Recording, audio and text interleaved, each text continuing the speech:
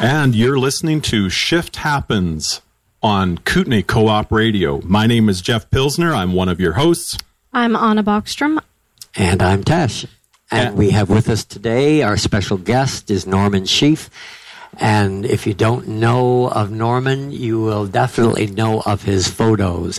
He has taken some of the most famous photographs in our pop culture, and we have Norman here today with us to share and talk about the journey. Welcome, Norman. Absolutely, and I didn't know I was going to have three of you. How fun. It's so much fun. Three of us make one brain, by the way. Yes, well, Tesh needs help, of course. Body, so. See, I'm not the only one that says that. Oh, God, it comes from every quarter. Yes, well, I'm happy that you two are meeting it here on the radio. These are special friends of mine here, Norman, and Jeff has come through open heart surgery about a month ago. And 3 months ago. Oh, God, time travels. Yeah, no kidding. But lots of shifts. It takes time to shift, but it's, I don't know if you know, I was an ex-medical doctor, so I look at the world through a kind of a multiplicity of lenses, and when we talk about open heart surgery, I do it psychically and emotionally on a daily basis. Yes, I got that, Normie, and it's so potent. It's a lot like yoga, even though you're not a full-blown yoga practitioner. In the name of spirit, it's the same process, tuning in and letting go and finding that magic in the moment and the miracles. Well, actually, what is going on, which is rather interesting and spontaneous, I've started doing yoga every morning, and it's opening up energetically and breath and the relaxing into the pose. And I just to jump back, many moons ago, I started a yoga school at my studio, and that yoga school eventually became one of the most successful yoga complexes in the States. I didn't teach, but we did it before every session, and then of course we all got stoned and high afterwards. But what I am doing now, just to sort of bring it into sort of experience in the moment, is I'm having the most amazing experience, because as I'm doing it in this way, it's telling me stuff, it's teaching me stuff. And one of the things that I got, because I have actually shot a book on, or a couple of books on yoga, and one of them was contact yoga that had Tesh and Tara in it, and at that time, I thought poses were something that you struggled to do, and you stressed to hold a pose. And when I watched Tesh, I realized that no, you relax into it. You allow yourself to surrender into it. So out of that inspiration, Tesh, my daily practice, which is not long, it's just like a half hour every morning, is just astounding in terms of what it's actually doing for me, and feeling healthier and just more integrated. Oh, love you. It's so beautiful, and I'm so happy. The way that you filmed us and interviewed, I mean, I got to witness your magic equally, and I feel like when that happens, the artists can just open up and receive each other's gifts intuitively. And you have worked with so many artists. It's kind of like the way that you work by creating an environment of just like yoga, relaxation, and just letting go and being open and watching that the beautiful stuff begins to shine. And you've taken on so many artists. You've probably got all that inside of you now as you move on and teach it. Well, it is every interaction with anybody, of course, is a transmission. And what's interesting as a practice is that what I discovered, and I'll just give you a tiny little thumbnail, then I'm happy to talk about working with some of these amazing geniuses, innovators, creators that, I've actually had the joy of having privately in a room for 3 to 4 hours. And in fact, I sometimes tell people that my whole career as a photographer and a filmmaker was a career in drag, because what it did, it allowed me to bring people that I wanted to talk to and engage for 2, 3, 4 hours on a peer-to-peer basis in a room. So basically what I say is that I'm an explorer of the inner dynamics of the creative process, and then photography and filmmaking are my vehicle for communication. But the actual passion for me is, how can we access our innate human capacity to create? And we'll get into that a little further. But the key to it is that what I discovered very quickly after I relinquished my career in South Africa, and that was as an emergency medical doctor working in Soweto during the apartheid time, and it was kind of necessary to relocate. That's an icon with a lot of information in that word. But what happened is, when I came here, I thought that, and I began in a whole new career. I didn't know much about it, but I discovered the world of rock photography in New York. Were you already a photographer in Africa? No, I always had the capacity to draw. At the age of 5, 6, 7, I was drawing anatomically correct figures in 3-dimensional rooms, and I'm looking at other kids who are drawing eggs with, like stick figures, and yes. I'm thinking there's something wrong. That would have been me. Yeah, but I thought it was wrong with me. But the whole point is that I had a kind of a visual capacity from early on, and during the time that I decided to move into medicine, I always had that duality of the science and the art, and I always had studios, and I painted and sculpted, and in fact, during my medical career, I ran an art class at night for life drawing, and there was always this duality: which way do I really want to go, and what is my voice, and what is the truth for me in terms of an expression in the world? And if you don't mind, like I feel like a neural network. There's something that sparks an idea, and we end up in different parts of the brain. Yes, you're cool with a non-linear approach here, right? We love it. Story of our lives. Yeah. Yeah. Okay. So what happened as I was in this period of time when I was working in Soweto in the emergency component of the hospital, was I'd gone into medicine. My father was a doctor. I really honored what he was doing, and I believed that I was going into what I thought was a healing art.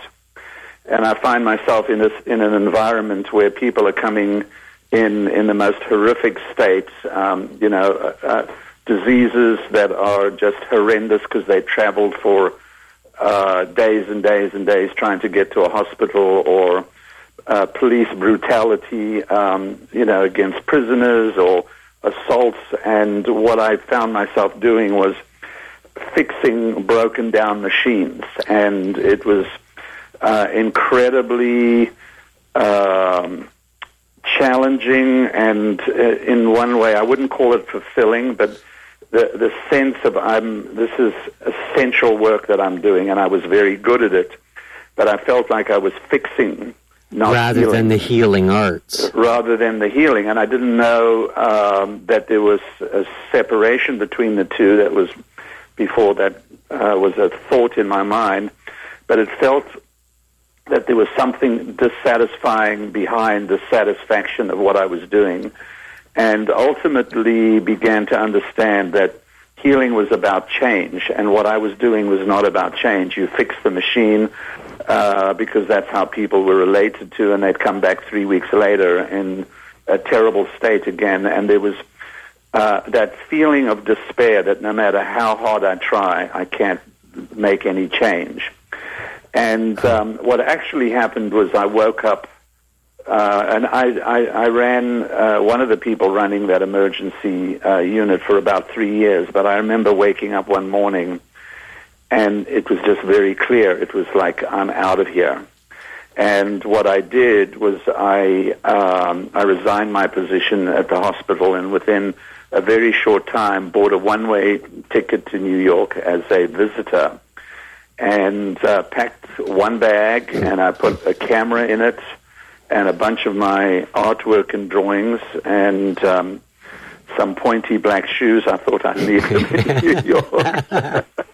Discovered I don't need them when I got there, but I just let it all go, and it was also, it had come to a place where it was very dangerous for me at the time, and most of my friends who were activists were either in solitary confinement or else had gotten out of the country.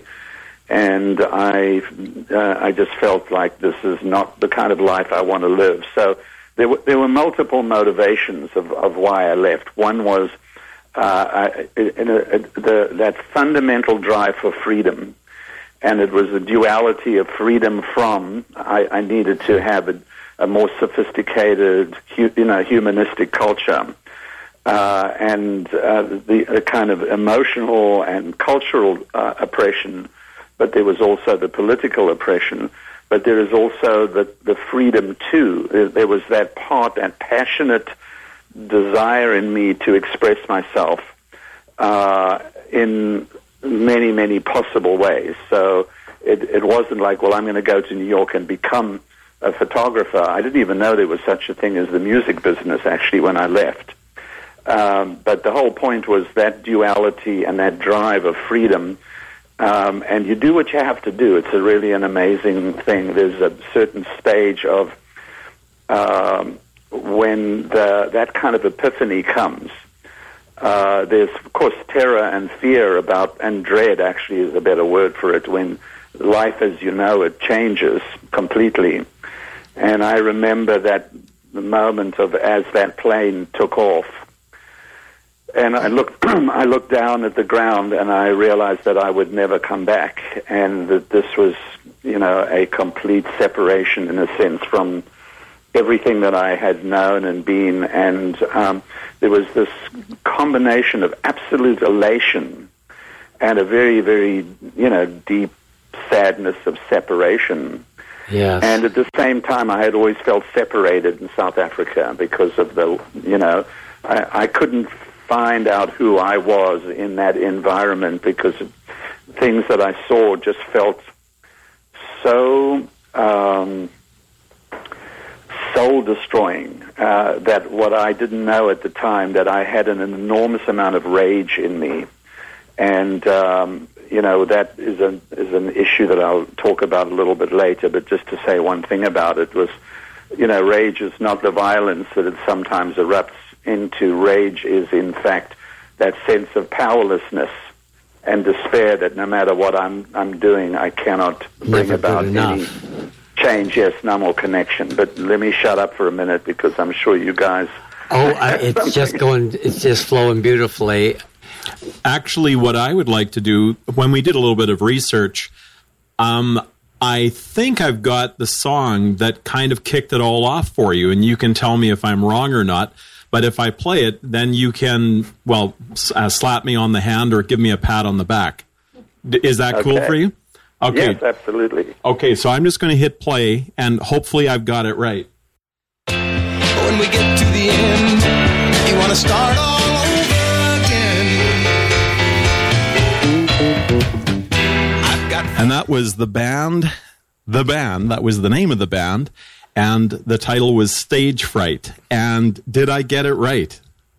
Well, you definitely got it right, but I was the last to know, because there's a rather interesting story about that whole event. Okay. When I photographed the band. So let me just jump a little ahead to how this whole thing happened, how I went from medical doctor to rock photographer, which I say with a slight smiley face or Cool. an emoji, whatever. But I arrived in New York with one camera, one bag, with the idea that I wanted to live the life of an artist or the artist, whatever that meant. And I'd sort of grown up as a kid, and I'd been fascinated by the artists on the left bank in Paris. And I saw some books with girls with the bare breasts, and I decided... This is my profession. That's my profession. I found it finally. So when I tell you there were multiple motivations, I want you to know there was a range from spirituality to hormonal. Yes, I got it. Tesh and I definitely understand that. Oh, yeah. So, but anyway, I arrive in New York, and I know that I want to be switching. I can't be an artist in the sense of drawing and painting. It doesn't seem to be a way that I can survive. But the first thing I did was I started stopping people on the streets who I found interesting. And I would say to them, look, I'm a photographer and I'm building a portfolio, and I'd really love to photograph you. And could I come to your house? And it was a way for me to come into a new culture and learn who people were and go inside the culture, as it were. And I had also at that point discovered a bar downtown called Max's Kansas City. And it turned out that Max's was a kind of a nexus for the subculture, and Andy Warhol's factory was across the road, and I think Blondie was a waitress there at one point. And it was just a very cool place to hang out and meet people. And I ended up meeting people like Patti Smith and Robert Mapplethorpe and Edgar Winter, who's some guy sitting next to me saying, hey, I've got a band. If you're a photographer, you could take a picture. But I found myself building a portfolio of people, and it turned out that these were somehow or other, I had found my way into the beginnings of this incredible subculture that was now emerging. Of course, the painters were in Soho, but this was the Warhol and Robert Mapplethorpe and that kind of grouping. And everyone lived at the Chelsea Hotel, and it was a kind of a fascinating place to be. And, I'm not making any money, and it's like a year and a half, and at that point, I literally don't have money for food, and I don't sometimes have places to stay, and the whole romance of being the artist is fading. Kind of evaporated into the very practical thing of how do I survive. Yeah. And I didn't have money even for the subway. I was smart enough at one point to get myself a bicycle, and I learned Manhattan on a bicycle, which is, I can tell you, is an amazing way to discover that. And I lived in Manhattan. But this first year and a half was a nightmare, and it felt like an eternity. What age were you then, Normie? I was 29. So what happened was one of my painter friends in Soho said, I know this very famous graphic designer, art director, and I should set up an appointment with you. And he set up this appointment for me to meet a man called Bob Cato, who was at that point now freelance, but he'd run Columbia Records, and he'd been consultant to Time Life Books, and his own work as an artist was just mind-boggling. And I remember going to his 4-story brownstone on the east side, next door to Avedon's house, somewhere in the 20s or so, and walking up these 4 flights of just astounding art, and it was an amazing moment, because as I looked at the quality and the beauty of the way he had decorated this place, I went, oh, that's why I've come here, to the States to meet people like this. And I remember going into Bob's studio, and he sat down with my portfolio, and I'd never had this happen with a man. He, page by page, first of all, he stopped everything he did, and he gave me 100% focus and attention. And he turned page by page of my portfolio, and at one point I saw him look up and he had tears in his eyes. Wow. And I had never seen that kind of emotion from a man. Where I came from, if you showed any emotion or you showed fear, that was shameful. Mm-hmm.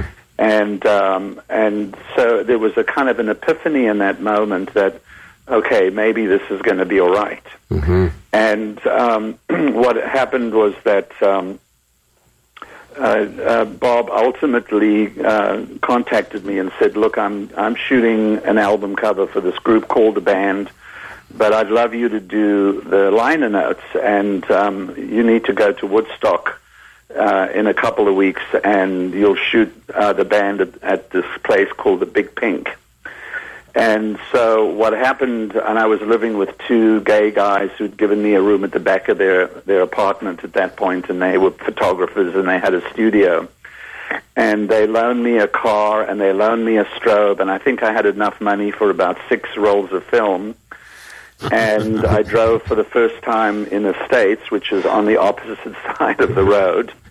And I got lost and I nearly went down the Washington Bridge the wrong way. It was not a happy experience. And I arrived at the Big Pink, and it was already dark and 3 hours or 4 hours late. And this guy, who I didn't know who he was at that point, but Robbie Robertson and the band, they were furious. Yes.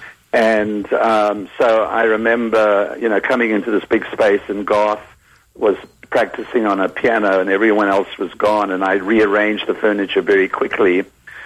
And I didn't have an assistant, and I got the band in, and I was setting up, and I went, oh, my God, my umbrella from my strobe is reflecting in the window. And I didn't have time. That was the kind of no-no. And I went, oh, you know what? It actually looks okay graphically. So I did the shoot, which probably took about 35, 40 minutes because I ran out of film. And then I left and drove back, and I felt absolutely on the way back to New York, I've blown it. This is like, everything that I'd thought. I mean, I've given up this incredible work that I was doing. There's no way I could ever go back to South Africa one way or another. But I had this terrible despair. And then when I developed the film and I looked at it, I didn't like anything. And so what ultimately happened was I found one shot that I thought was interesting, and I spent about a week like making a print, and then I finally walked across the park to Bob Cato's apartment to give him the picture, and when I got there, I got cold feet, so I pushed the picture under the door and left. And came back, and my friends were saying, so what happened? And I said to them, look, he wasn't there, and I left the picture. And then I don't hear anything for a couple of days, and they're saying, like, call him. And I'm like, I didn't think I could handle the rejection when I called him, and he would say, what the is this, And finally, I think after about 10 days, or a little bit less than that, I called him, and he comes on the phone and he says, where the fuck have you been? I've been trying to reach you. I don't have your phone number. And I'm going, oh, my God. And he says, oh, and by the way, Robbie loves the picture. I'm not using my material. We're going to take your photograph. We're going to turn it into a poster. I've got a whole new idea. I'm not going to print it on the album cover. We're going to wrap it around the album. When people pull the shrink wrap off, they will get a poster. And this had never been done, and the next thing is within a few weeks of the album coming out, that poster was everywhere. I mean, at that time, people would hang out in bars and put money in jukeboxes, and there was always, artwork around, and my picture was everywhere. And so suddenly I'm the guy, Art directors that I couldn't see are calling me and saying, do you have any time to come in and see us? And my career basically took off, and I've discovered now, there's a thing called the music business and the record business, and you can actually make a living doing this. And so it was, it's a hard story to kind of look at when I go, why was I so unaware of what it was? But I had just packed and left a country without any kind of knowledge. It was just like, up and out and see what happens. But I could never have preconceived that. I would never have thought of going into quote-unquote rock and roll. Perhaps a bit akin to, perhaps we can talk a little bit about this 7-stage process of the creative process, and perhaps akin to that, there's something about, I mean, your very story that you had to just let go and trust and be in the emptiness, and that the right things are going to start to show.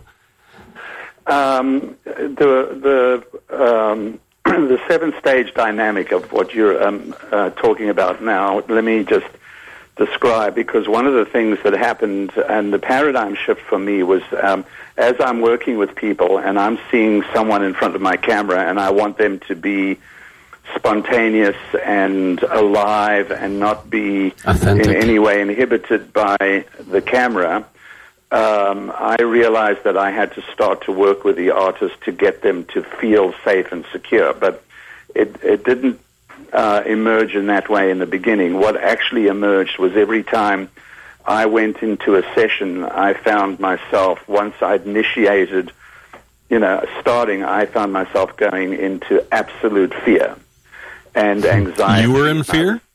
What's that? You were in fear? Absolutely. And right. So what was going on, and this went on for about 5 years, suddenly, things are picking up and I'm working with amazing people, and I would listen to Ike and Tina Turner in South Africa, and the next thing is I'm standing 6 feet away from her, and I'm terrified, and, I don't know how to communicate. I'm thinking, well, if you have all this fear, it's very clear that you're not really cut out to be an artist. And so that was the first stuff that came up, and I tried everything. How can I, quote-unquote, overcome the fear? So, the best way in those days was, let's have 3 scotches before I even start, and then by the time they walk in, I'm like, yeah, let's party, and I'm playing loud music, and, a little bit later I'd have a joint just to take the edge off the alcohol.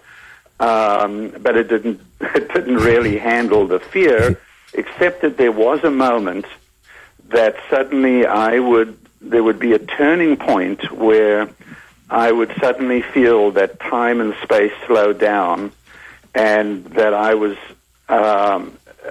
in the zone, as it were. And I, of course, attributed it to, now the alcohol and the crutch has kicked in. But what started going on was and by the way, I'm saying to artists, I want you to let go and be spontaneous. And I'm also talking to them because what I found is that artists coming to me at that point, whether they were musicians initially, but had then moved into actors and writers and directors, they were all in the midst of some very profound moment of creativity, some culmination. Yes. And so I started talking to the artists about what was going on in that moment, their creative process.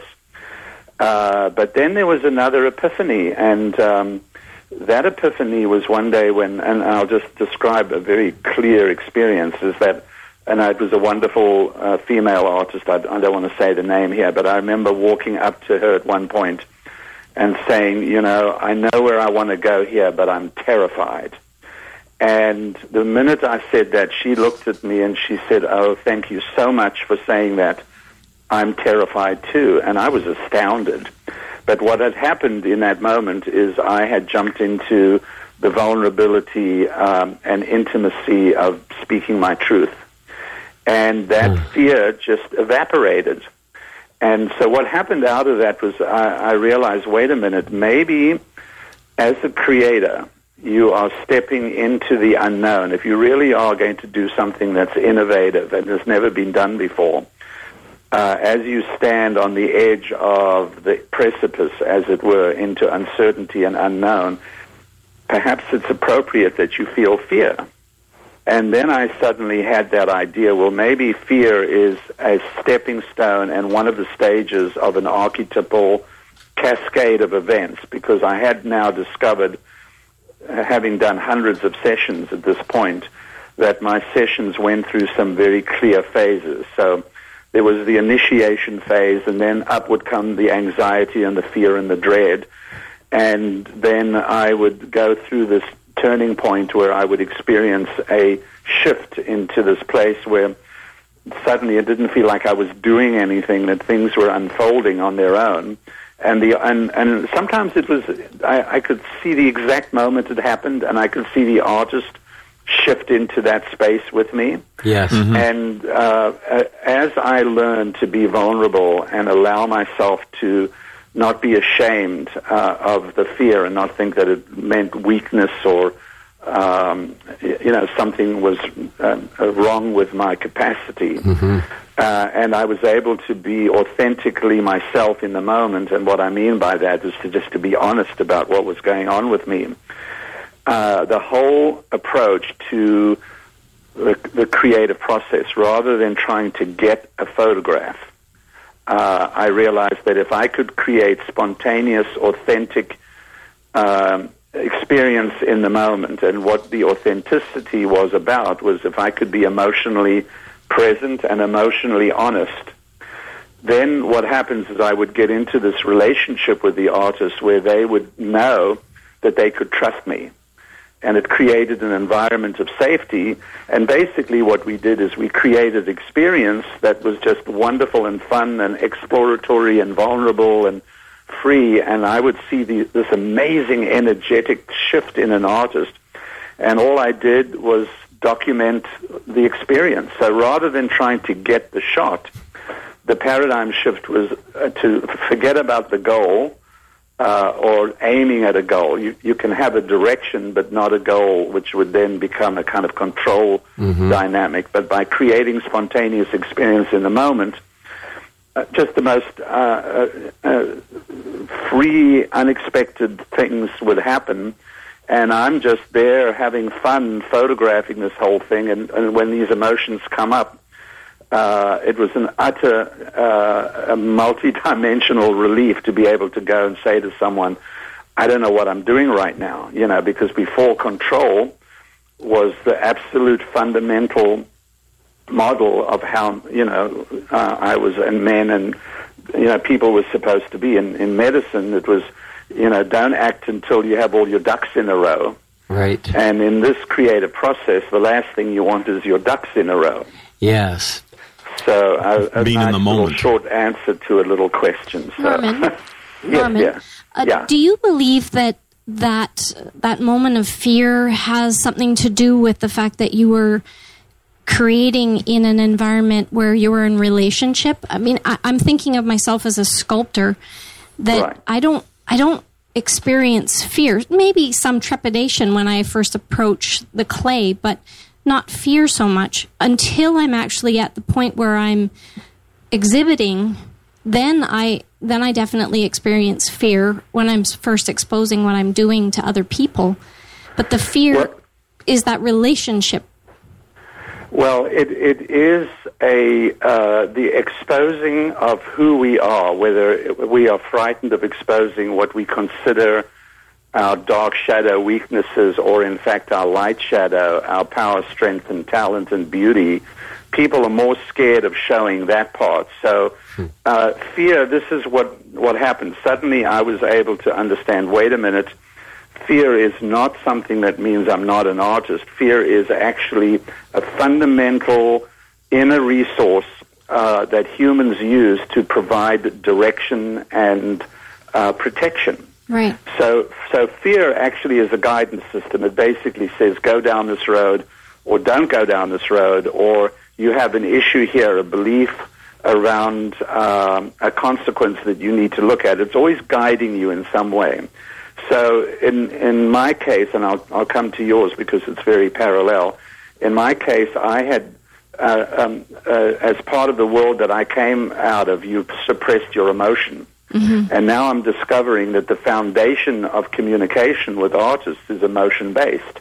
If I'm not being real emotionally, there's no intimacy, and there's no trust, and there's no authenticity. Mm-hmm. So I was thinking, well, gee, I'm going to have to learn about f-stops and cameras and stuff like that. None of that was the issue.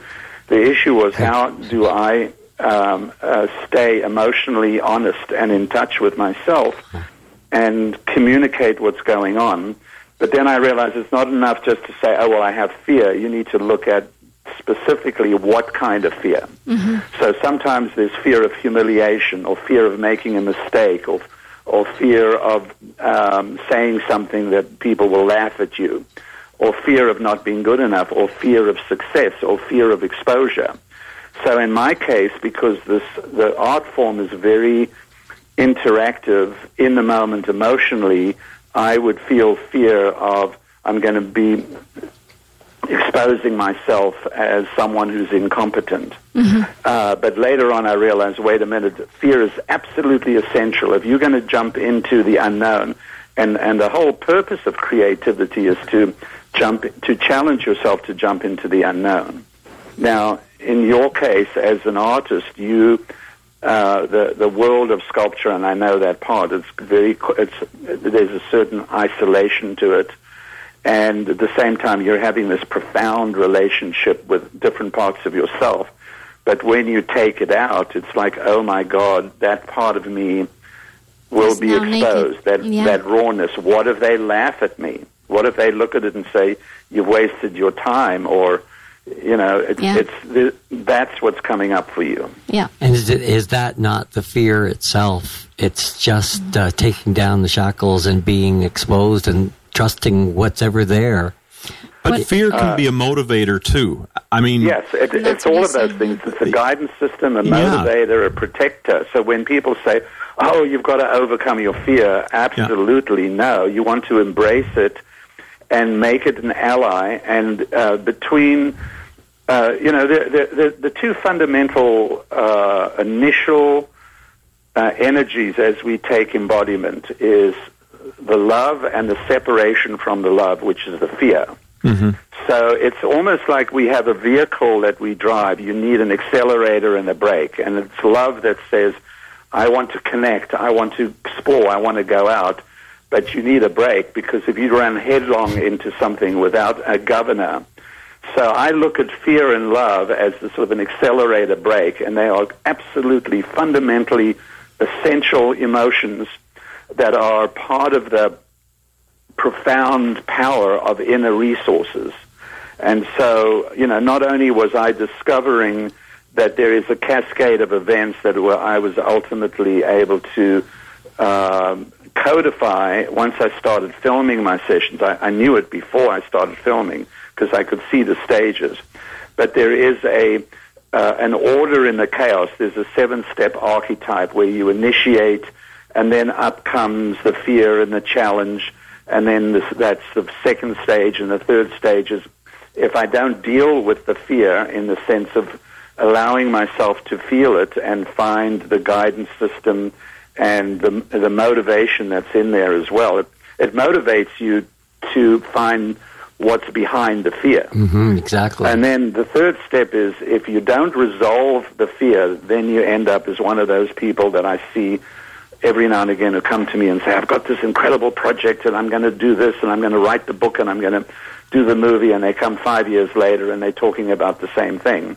Yes. And they're caught in that second stage where they haven't gone in and done the work to resolve the fear in its specificity.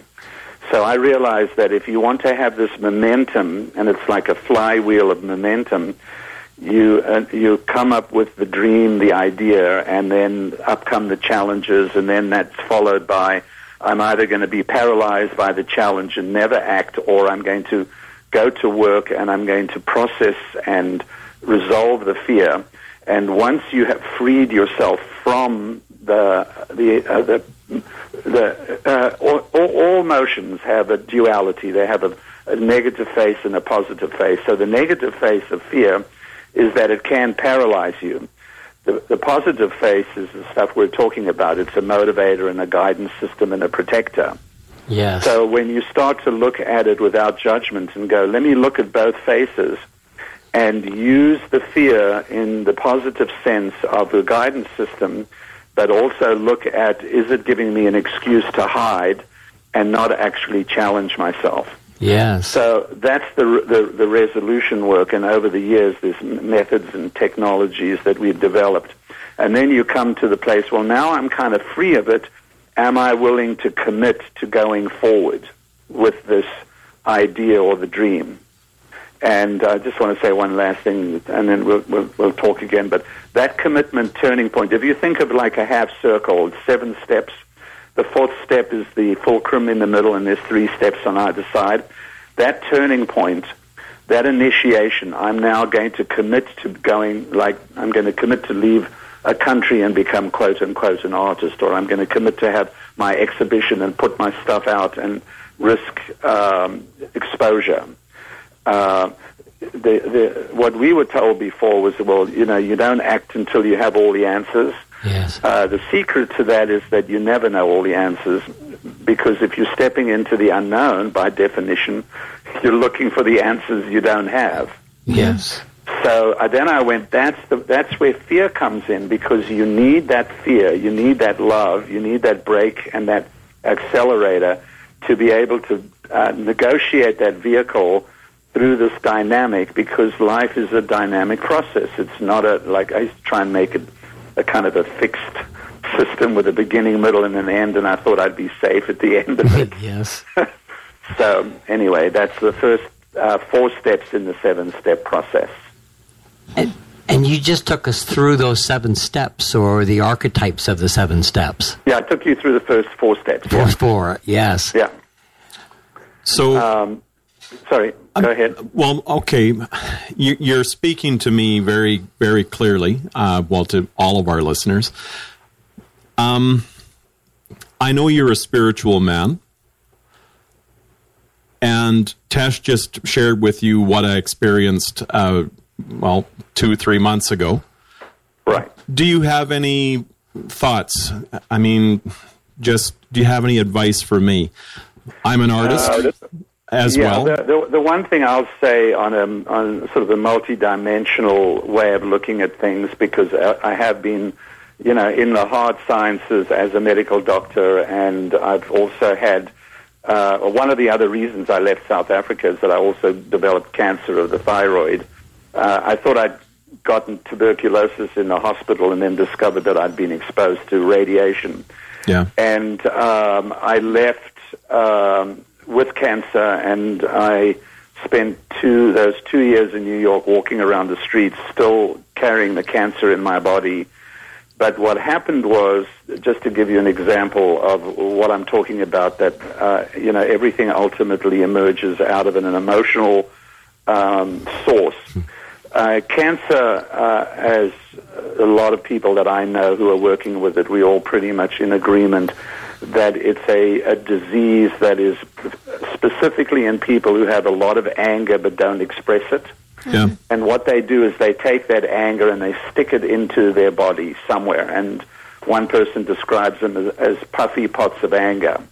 And so you can treat your cancer, but if you don't deal with the anger that's under, the emotional driving, the emotional side. So you go into the wards where they're cancer patients, and they're all saying, "Oh no, everything's fine. Please go and see that patient next door. I'm fine." And I can feel the energy of rage and unexpressed stuff so deeply.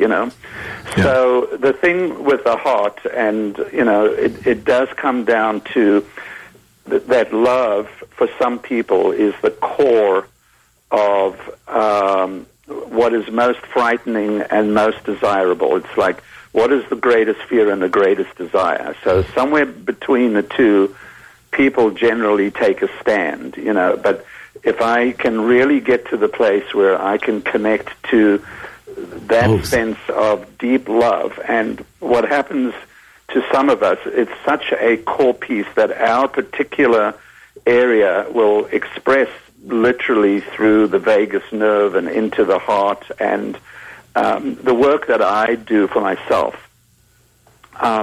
is around the love, because I felt a lot of separation and a lack of emotional connection with both the society and my family. And that feeling of separation, which is the pain, which is really the work that I'm feeling I'm focused on now. How can I, with all the stuff that I've known, how can I work with diminishing and answering my own pain? that separation from, and again, there's a duality here with love. There's anything you're separated from and the other part of it, longing for. So, yes, you need to, at this point, it's precipitated enough that it came out for you in a physical dimension. But the work for me, when I left South Africa, and I'm going, well, I'm walking around with cancer, what does that mean? And I realized that I had stuffed my expression of my rage and anger in my throat. And as you know, that's the expression chakra, and that's the thyroid. And I had pushed my emotions down. I was like, hey, I'm cool, you know, I'm a, you know, I didn't realize I was actually carrying, besides my one bag, I had a whole bag of rage. Yes. And so the work that I did, and here's the magic of it, my quote unquote photography is putting people face to face with me 6 feet away, and I'm forced to be emotionally present. Otherwise, there's no relationship. So what I realized is, wait a minute, yeah, I'm doing all those things, and people say, photographer, we love your work, and filmmaking, which is really what I've done for the last 20 years.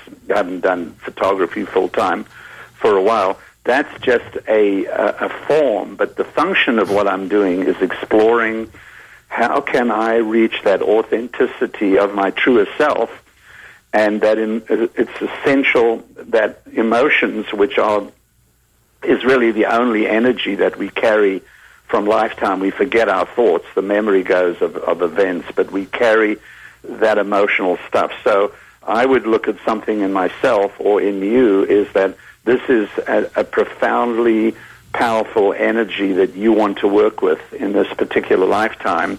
And for me, what I discovered that the treatment, quote unquote, for cancer is that it calls for an absolute fundamental life change and to deal with the anger. And without thinking of it in that way, something woke me up one day and said, you know what? You have to change your life. I didn't think of it. I thought, oh, I'm going off to, become this artist and meet all these bare-breasted girls. That's the way I'd like to change my life. We're back there, are we? We're back there. It comes back so Of easily. course, by the way. But the key thing is the deeper, profound drive was that cancer as a call for change. And in a certain sense, if you look at the messaging of what's going on with you, I always know for myself that my liberation always comes when I do the emotional work and I get to that pain of separation and that longing for, and see where I'm either separated from my feelings or separated from the love or separated from intimacy. And so, I always say to people, okay, I'm slipping the contraband across the border with my work. They go, oh, you've done this incredible session with will.i.am, and this one with Steve Jobs, and this one with John Huston, and this one with Alicia Keys. But I see every session as this beautiful, it's like a container of the goodness and the truth and the secrets and the keys to creative expression, and how we can access those inner resources that are innate in everyone. And so, I said to one of the people that I've been doing some workshops recently, you can do your workshop and you can bring the most sophisticated researchers from MIT and Harvard on relationships, and you might get a couple of thousand people, log on. But you bring in Lady Gaga, and you'll have 5 million people log on. So I never thought of it that way, but the fact is that's been my work, and I'm now in the process. By the end of the year, I'll have a channel. It will be my online channel called The Power and the Passion to Create. But it will have hundreds of videos, small movies, small episodes of the interactions that I have with artists. And this whole dynamic that I'm talking about is not an academic, philosophical description. You literally see it happening. It's so exciting, Norman. Yeah. So I don't know if that answers your question, but the question to me always for myself is, okay, something's happening in my physical body.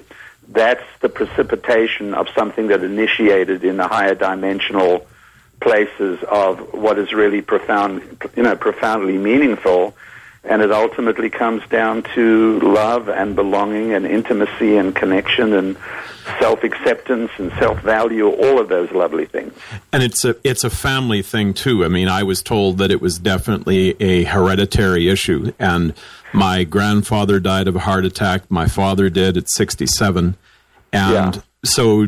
yeah, it's probably a common thread that's been in my family. You will inherit a certain amount of biological propensity, but we are moving into the dimension of human consciousness where we know that this is a hologram and we're projecting it, and you can actually supersede the biology.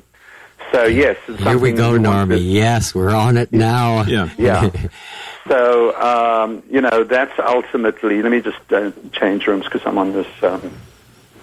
We're going to have to sum it up in 2.5 minutes. So if you want to talk really fast... Okay. Or we could do a part 2 and a part 10. I'm really enjoying this.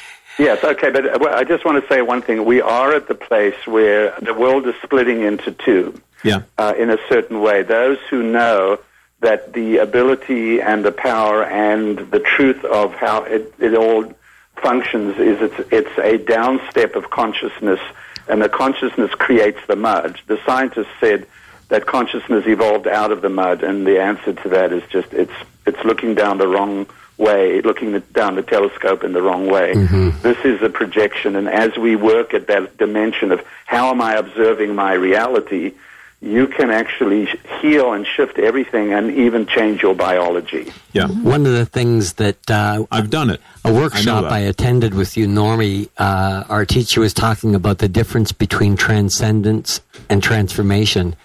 I mean, we can change and change and change and change, evolve forever, but what does a new transcendent change really look like when the fish comes out of the water and begins to walk? And the humans begin to take on a new vibration of love that isn't carrying its opposite with it, that's not acknowledged. Right. Yeah. Well, transformation, if you look at the word, is changing one form to another form. Yes. But we are multidimensional, and the form is, in fact, form follows function. So the function that comes from the spiritual dimension, we are spiritual beings with a physical form. So the transcendence for me was shifting octaves from, everything that I'm doing, I have to try and control the physical reality. Then I realized, no, wait, create spontaneous experience in the moment and get out of that trying to dominate the form and allow transcendent, unexpected events to occur where you receive it and you allow it and you create it. It's just a wonderful state of mind and beingness to be in, and that's something that happened as a result of the work that I did for myself, where the whole realization of this whole experience of being embodied is. I was convinced that I was a physical being, and everything else was just like a fantasy of people terrified of the truth. And the experience has now switched the other way, and I'm going, wow, I'm just projecting this whole dream, and I'm imagining it all the time. So how would I like to write my story? Yes, it's very spacious. Yes. It's not already filled with habit. Yep. So you can change the story around everything, and one of the most important things for me was find out what is my story, what is the framework of observation, and if I don't like the script, change the act. Fabulous. Let's change the third act and make it different, and maybe bring in some different players. That is so beautiful. Thank you, Norman. I don't want this to end. I know, none of us do. You've got us all on the hook there, Norman. We're down to the last minute of our show, and love to you, and thank you so much for being the show today and sharing with us your love and light. Well, I want to thank you for the honor of doing this, and I'm feeling bereft because I want to talk to you guys more about you, not just me. So, well, you want to do that next week then? I would love to continue this and just have the fun that this really is. We're talking for me. about a time where you and Susie can come up to the Slocan Valley and we can have a good get together here. I love it. I love it. Thanks Well, again, Norman. Okay, thank you, everybody. It was a to you. pleasure meeting you. And I'd hopefully love to see your sculpture. Do you have it online? Yes, she I does. do, actually, yeah. Spiritsculpture.ca. That could be a way not to have the fear. It could be a buffer between. That's true. That's very true. Actually, no, it's been the community that I'm in has been very supportive, so it got me through that fear of actually putting it out there. So, Well, you can enjoy the fear for what it can also bring. It can be this amazing guidance. So, yeah. That happened for me. I just shifted the manual that I had that said it was bad and terrible, and I turned it into a power of creativity. It Inspiring. definitely- It motivates me to not fall on my face. How's that? Yes, I love it. We got to end this. I apologize. We'll talk to you soon, we hope. Okay, Yes. thanks. See you soon. Thank you very much. Okay, bye. Bye-bye. Bye-bye. Bye.